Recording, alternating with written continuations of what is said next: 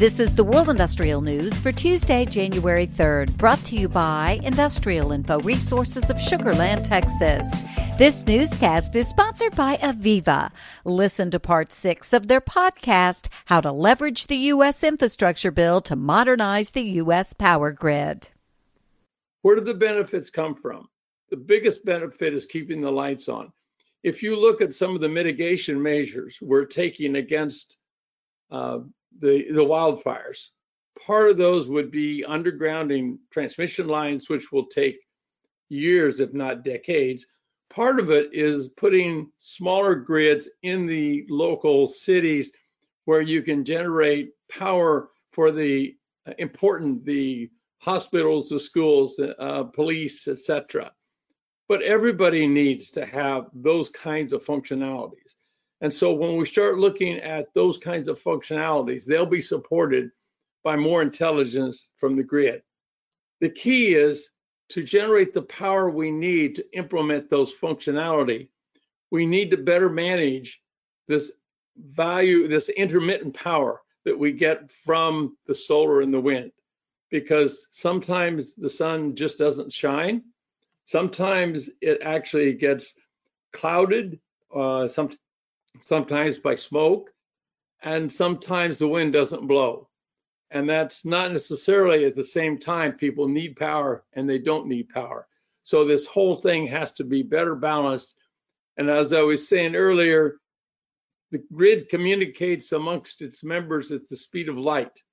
And so no matter how you think of the political boundaries of the power grid, everything is connected together. And what this bill is clearly showing is that they now realize that not only are all the aspects of the grid connected together, but aspects of other things like water is part of the same equation, because water, desalination, or any kind of purity water takes energy for it to run.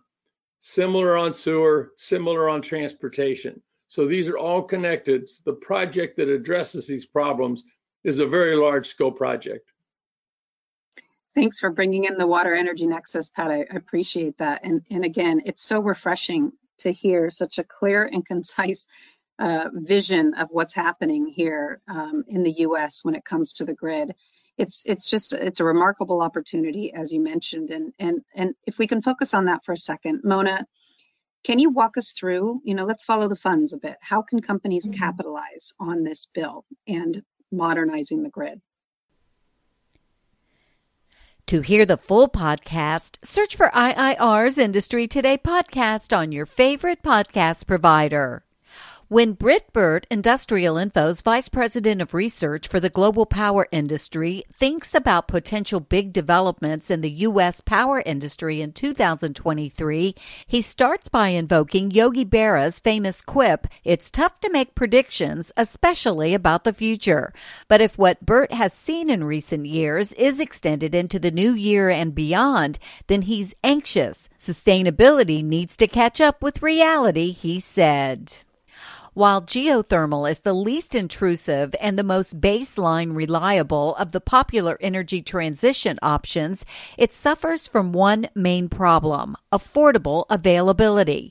Most current geothermal projects rely on finding where Earth's internal heat is closest to the surface, such as in Iceland, to be available on the scale needed for utility-scale power. Otherwise, it is now mostly used for direct heating of buildings and greenhouses, supplying only about 2% of the world's grid power. Meanwhile, lurking deep beneath the surface is more than enough energy to power the entire planet for millions of years.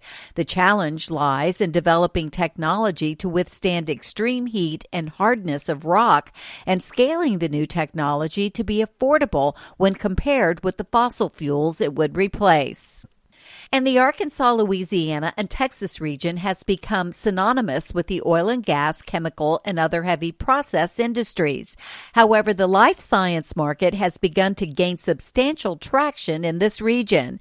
As of December 2022, there were 41 life science projects with a total investment value of $3.14 billion that are slated to start construction in 2023 in the three-state area. For details on these and other breaking news, read the full stories at www.industrialinfo.com. I'm Peggy Tuck, reporting for Industrial Info News.